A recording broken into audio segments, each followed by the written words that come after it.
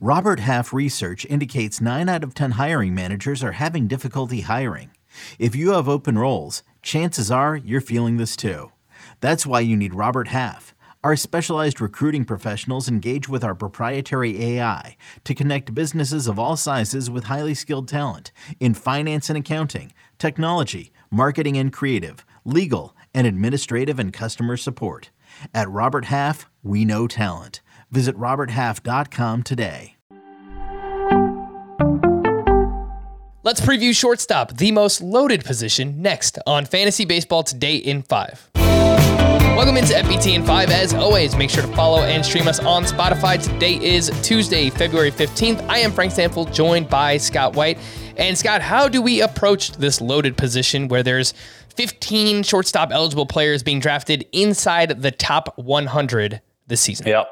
It's loaded, it's star-studded, and it's one of the positions where I'm most comfortable waiting because of it. That doesn't mean I'm passing over Fernando Tatis, Trey Turner, Bo Bichette in round 1 if it's the appropriate time to take them. Certainly if I'm passing them over, it's not because they're shortstops.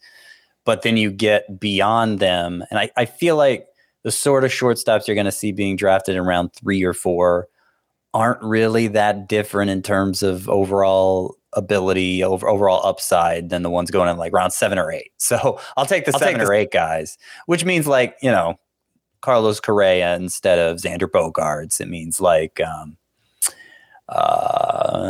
Corey Seager maybe goes a little early than this, but instead of like a Francisco Lindor. I mean, I don't know. My degree of confidence and how good they could be, I might just prefer like Seager straight up. So yeah, I mean, it's definitely a position where you don't want to be the one taking, you don't want to be the one paying up for something that's equivalent to what you could get later. Let's take a look at top 5 in ADP. Fernando Tatis is going in round 1 with an ADP of 1.3, Trey Turner at pick 2.0, and Bo Bichette at pick 6.5. Only one going in round 3. That's Marcus Semien at pick 31.8. And then in the 4th round, Trevor Story goes at pick 38.5. Currently a free agent. We'll find out where Trevor Story is playing at some point this offseason. But Scotty, Fernando Tatis, he is that first overall shortstop with an ADP of 1.3. He's absolutely ridiculous. Lots of power, lots of speed. He's really fun to watch, but he's now dealing with this shoulder subluxation injury from last year. So what do you think about the risk associated with Fernando Tatis, and who would you rather have, him or Trey Turner with the first overall pick? Oh, I'm taking Tatis. I think if the shoulder, I mean, the shoulder is the only reason you'd question it. Tatis is just, other than maybe Acuna, who himself has major injury concerns, bigger than Tatis is actually, there's nobody else who can compare to Tatis in terms of overall roto upside. And, you know, for all the stressing about his shoulder, and he was dealing with it since spring training of last year. He only went on the IL twice for it. It was a minimal stay each time. He still played 130 games, and that was with another IL stint for COVID in there. So, like, he played plenty, and that was with the shoulder supposedly at its worst. And I say that because it's an injury that actually dates back to his time in the minors. I think it really flared up on him in spring training, and so he was kind of nursing it all year. But it's been there, and we just didn't have reason to think about it prior to last year. So, you know, I think too much is being made of it. He's shown he can still deliver huge numbers, even if he does need some occasional time off. And hopefully he'll have an easier time managing it this year after an offseason of rest. Sleepers, breakouts, and busts. Scotty, who is first up? A sleeper at shortstop. Not the best position for sleepers since there's already so many studs. I'm going to go with O'Neal Cruz of the Pirates as the real, like, splashy sleeper type. Big prospect who actually got to play in the majors for 2 games last year and already set the Pirates record for hardest hit ball in the StatCast era in those 2 games.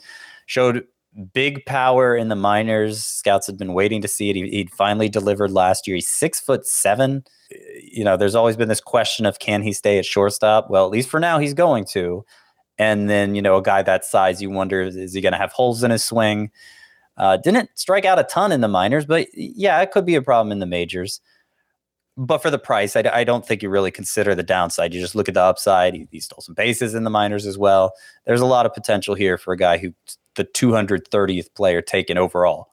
on our full-length podcast, each of us had the same breakout pick at the shortstop position, and that player is blank.